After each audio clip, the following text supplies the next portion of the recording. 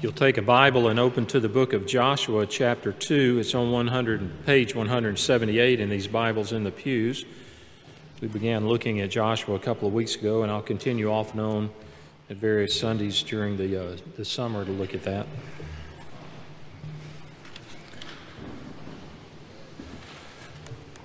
I tried to be selective on the verses, but it was just too difficult. Each verse is so critical here in this passage, so I want to read the entire chapter. Hear God's word. And Joshua the son of Nun sent 2 men secretly from Shittim as spies, saying, "Go, view the land, especially Jericho." And they went and came into the house of a prostitute whose name was Rahab, and lodged there. And it was told to the king of Jericho, "Behold, men of Israel have come here tonight to search out the land." Then the king of Jericho sent to Rahab, saying, "Bring out the men who have come to you, who entered your house, for they have come to search out all the land." But the woman had taken the 2 men and hidden them. And she said, "True, the men came to me, but I did not know where they were from. And when the gate was about to be closed at dark, the men went out. I do not know where the men went. Pursue them quickly, for you will overtake them." But she had brought them up to the roof and hid them with the stalks of flax that she had laid in order on the roof. So the men pursued after them on the way to the Jordan as far as the fords. And the gate was shut as soon as the pursuers had gone out. Before the men lay down, she came up to them on the roof and said to the men, "I know that the Lord has given you the land, and that the fear of you has fallen upon us, and that all the inhabitants of the land melt away before you. For we have heard how the Lord dried up the water of the Red Sea before you when you came out of Egypt, and what you did to the 2 kings of the Amorites who were beyond the Jordan, to Sihon and Og, whom you devoted to destruction. And as soon as we heard it, our hearts melted, and there was no spirit left in any man because of you. For the Lord your God, He is God in the heavens above and on the earth beneath. Now then, please swear to me by the Lord that as I have dealt kindly with you, you also will deal kindly with my father's house, and give me a sure sign that you will save alive my father and mother, my brothers and sisters, and all who belong to them, and deliver our lives from death." And the men said to her, "Our life for yours, even to death, if you do not tell this business of ours. Then when the Lord gives us a land, we will deal kindly and faithfully with you." Then she let them down by a rope through the window, for her house was built into the city wall, so that she lived in the wall. And she said to them, "Go into the hills, or the pursuers will encounter you, and hide there 3 days until the pursuers have returned. Then afterward you may go your way." The men said to her, "We will be guiltless with respect to this oath of yours that you have made us swear. Behold, when we come into the land, you shall tie this scarlet cord in the window through which you let us down. And you shall gather into your house your father and mother and brothers and all your father's household. Then if anyone goes out of the doors of your house into the street, his blood shall be on his own head, and we shall be guiltless. But if a hand is laid on anyone who is with you in the house, his blood shall be on our head. But if you tell this business of ours, then we shall be guiltless with respect to your oath that you have made us swear." And she said, "According to your words, so be it." Then she sent them away, and they departed, and she tied the scarlet cord in the window. They departed and went into the hills and remained there 3 days until the pursuers returned, and the pursuers searched all along the way and found nothing. Then the 2 men returned. They came down from the hills and passed over and came to Joshua the son of Nun, and they told him all that had happened to them. And they said to Joshua, "Truly, the Lord has given all the land into our hands, and also all the inhabitants of the land melt away because of us." The grass withers and the flower fades, but the word of our Lord stands forever. This told us, as we just read, that Joshua secretly sends 2 spies across the flooded Jordan River into Canaan to assess what they're up against when they go in there for battle. And then the camera, so to speak, moves from Joshua and the Israelites on one side of the Jordan River. It goes inside the walls of the city of Jericho, and then if you can imagine, it's almost as though it goes through the window of this particular person's house, named Rahab. And rather than seeing the Canaanites just as this mass of people that have been referred to in the previous chapters of the Bible, we are introduced to an individual that gives us more insight about them and what they were thinking than any generalities we could imagine. So the two spies' first move once they enter the city is to go to the house of a prostitute named Rahab. There's only speculation as to how they ended up there, but there's no clear explanation given to us. Perhaps they thought her house offered the best chance to remain anonymous, but their strategy, whatever it was mistaken because their cover was blown immediately. The very night they enter into Jericho, the king hears about it. So as far as spies go, they were complete failures in that regard. Could not even remain anonymous and secret for 24 hours. And so it's reported to the king. The king sends men to Rahab's house with the message to bring out the men. And at that point, their survival is completely in the hands of this Canaanite prostitute named Rahab. So they come, the representatives from the king come. She concedes, yes, they've been here, but I didn't know where they were from. And just before dark, they went out the city gates. They're not here anymore. And if you hurry, you can track them down. Meanwhile, Rahab has hidden them up on the roof under flax. And then she strikes a deal with the men. Her motivation for hiding them also had to do with her own survival. And that's what's really revealed here. She tells them what she and the others who lived there had heard about the Israelites. They had heard how the Lord had dried up the Red Sea, how they had conquered the two kings, Og and Sihon, and destroyed those cities. The Red Sea had happened 40 years before this. So word had spread, and that it had made its way to her. She had heard about it. And now she said, everybody knows this.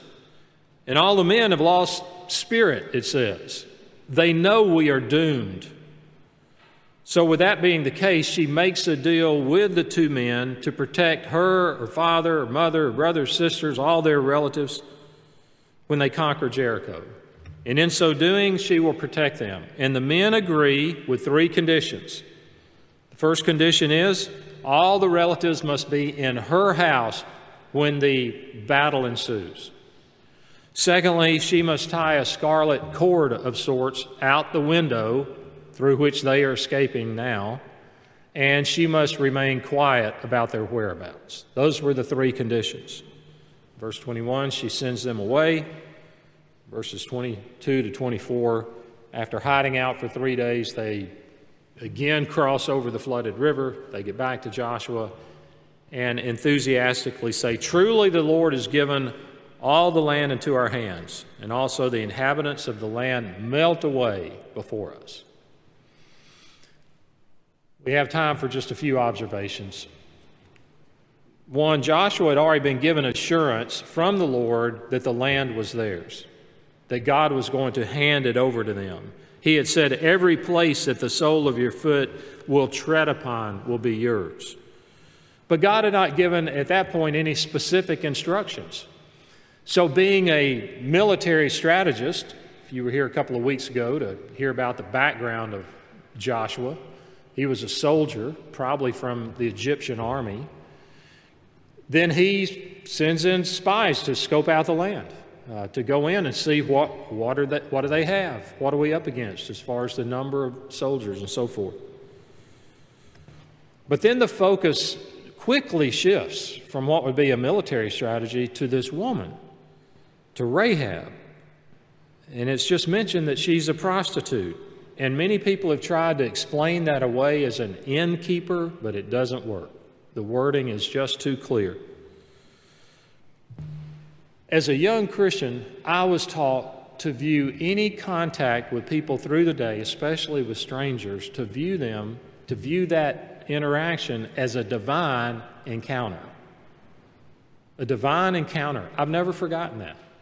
They said, as a Christian, you want to approach every interaction with asking two questions. One, what is God doing in this person's life? And how might God use me to help? Most of us, when we meet another person, we think, well, I wonder how I'm coming across. What does that person think of me? What kind of impression am I making? So we were taught, what's God doing in this person's life? How might God use me to help? Well, this was definitely a divine encounter. We don't know how they ended up there, but God had prepared this woman and sent those two spies to her house. Now, most discussions about Rahab focus on her lying and whether it was ethically correct for her to lie to the king and to lie to the pursuers. And people use this account as, okay, when you come to ethics in the Bible, are they hierarchical? In other words, if it's to save life, does that mean that the truth is not as important in order for the higher good to save the person's life? The biblical writers don't even address that. That's not the point of this account with Rahab. The point we see is the mercy and grace of God to this woman. Now, there's definitely place for ethical discussions and things like that, but that's not how this is used in the Bible. We believe Samuel wrote the book of Joshua years later. He doesn't even address that subject of whether passing judgment on the fact that she lied and deceived the king and others in protecting these men. So what do we learn from her? What's most important is not Rahab's lies, it's on Rahab's truth, which she admits to in verses 9 through 11. She had faith as evidenced by her confession in verse 9. She said, I know that the Lord has given you the land. Does that sound familiar? Yeah, that's from the previous chapter when it says, Moses, my servant, is dead. Now therefore go, arise, you and all the people, and the land I am giving to them. She knew that. So she's repeating, though she had not heard it, what God had said to Joshua himself. And then she says dread was on the people, and she had heard about the mighty works of God, the Red Sea, the defeat of the kings of Sihon and Og. That's the basis of her faith. She had heard about the mighty works of God. That's the normal road to faith. We hear about God. Faith comes from hearing, and hearing by the Word of God. And so biblical faith is based on at least some knowledge, some data, some evidence, you might say. It's not just a warm feeling. It's not just strictly sentimental at all. She doesn't say, I had a good feeling about you guys when I saw you. I mean, it was obvious you weren't from around here, and I just thought, why don't I ask them? I'm going to hide them from the king. No, it wasn't emotional at all. It was knowledge. We heard what God has done. And obviously she had believed that. And then the strongest confession comes in verse 11. For the Lord your God, He is God in the heavens above and on the earth beneath. And she calls Him Yahweh. She uses the Jewish name for God in reference to Him. Now, you know where that comes from? She is quoting almost verbatim Deuteronomy chapter 4. Know therefore today and take it to your heart that the Lord, He is God in heaven above and on the earth below. There is no other. I don't think she knew Deuteronomy. She didn't know from Deuteronomy, but she knew the same truth that was in Deuteronomy. So here's an outsider, a Canaanite prostitute, who's got one of the most clearest professions of faith that we see, even clearer than the spies, God's people. She's affirming the supremacy of God. Now, it's just speculation at this point to say, well, she's got saving faith in God. Canaanites had a pantheon of gods. They not only had Baal of the weather, and they had Yam of the underworld, and Mot. So whether she was just adding Yahweh to the whole mix is not clear at that point. But she definitely acknowledges that He is superior over all gods. And then she acted upon what little knowledge she had.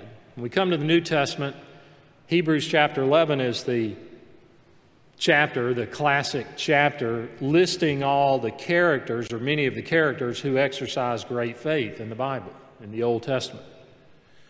And so we have this list in Hebrews 11, and I'll just mention some of them. There's Abel, and Enoch, and Noah, and Abraham, and Sarah, and Isaac, and Jacob, and Joseph, and Moses, and many more. And guess who shows up on the list? In verse 31, Rahab. By faith, Hebrews 11:31 says, by faith Rahab the prostitute did not perish with those who were disobedient, because she had given a friendly welcome to the spies. So Rahab is presented in Hebrews as an example of faith. Why? Because of her vast knowledge? No. Because she acted upon the little bit of knowledge she had. The little bit she had, she put into action. That's why in the book of James, when James is writing about faith and works, and that works being an evidence of true faith, he uses her as an example. He said, in the same way was not also Rahab the prostitute justified by works when she received the messengers and sent them out by another way? So she not only took action, it was risky. From the moment she chose to protect those spies, her life was on the line. She would have known that if the king finds this out, it will mean certain death for me and my relatives. But she not only heard, she believed, and she acted upon that belief. Interesting in this chapter, we're not told the name of the king. We're not told the name of the pursuers. We're not even told the name of the two spies. But we're told Joshua's name, and we're told Rahab's name. She is the star of this story. Which I want to close with this, and that is that when we look at the Bible, God typically chooses to use the least likely person. Wouldn't a king be better? Wouldn't a powerful person of influence, wouldn't a person of high moral standing that people respected in that day, in that city, have been a better choice for God to make, to use? Well, when we look at the Bible, typically that's not how God operates. And often then and now he takes and chooses the least likely person. This should teach us not to give up on unbelieving friends and relatives, those you prayed for maybe for decades, and they seem harder toward the gospel now than they did when you started. Think about your own self. What were you like? Boy, people could have given up on me very easily. And yet God worked. And we use a formula sometimes in how we think a person can be used by God. It's like a math formula, but it's very faulty. Here's how it goes. I take my abilities plus my experience plus my training, and that will determine whether God uses me or not. My abilities, my experience, my training, and that will determine whether I'm effective in my service to God. But God uses a completely different formula. Here's God's formula. Are you willing, and what is your weakness? He'll take your willingness and your weakness, and that's typically what he works through. And that's why Paul himself could say that his power said about him, my power is perfected in weakness.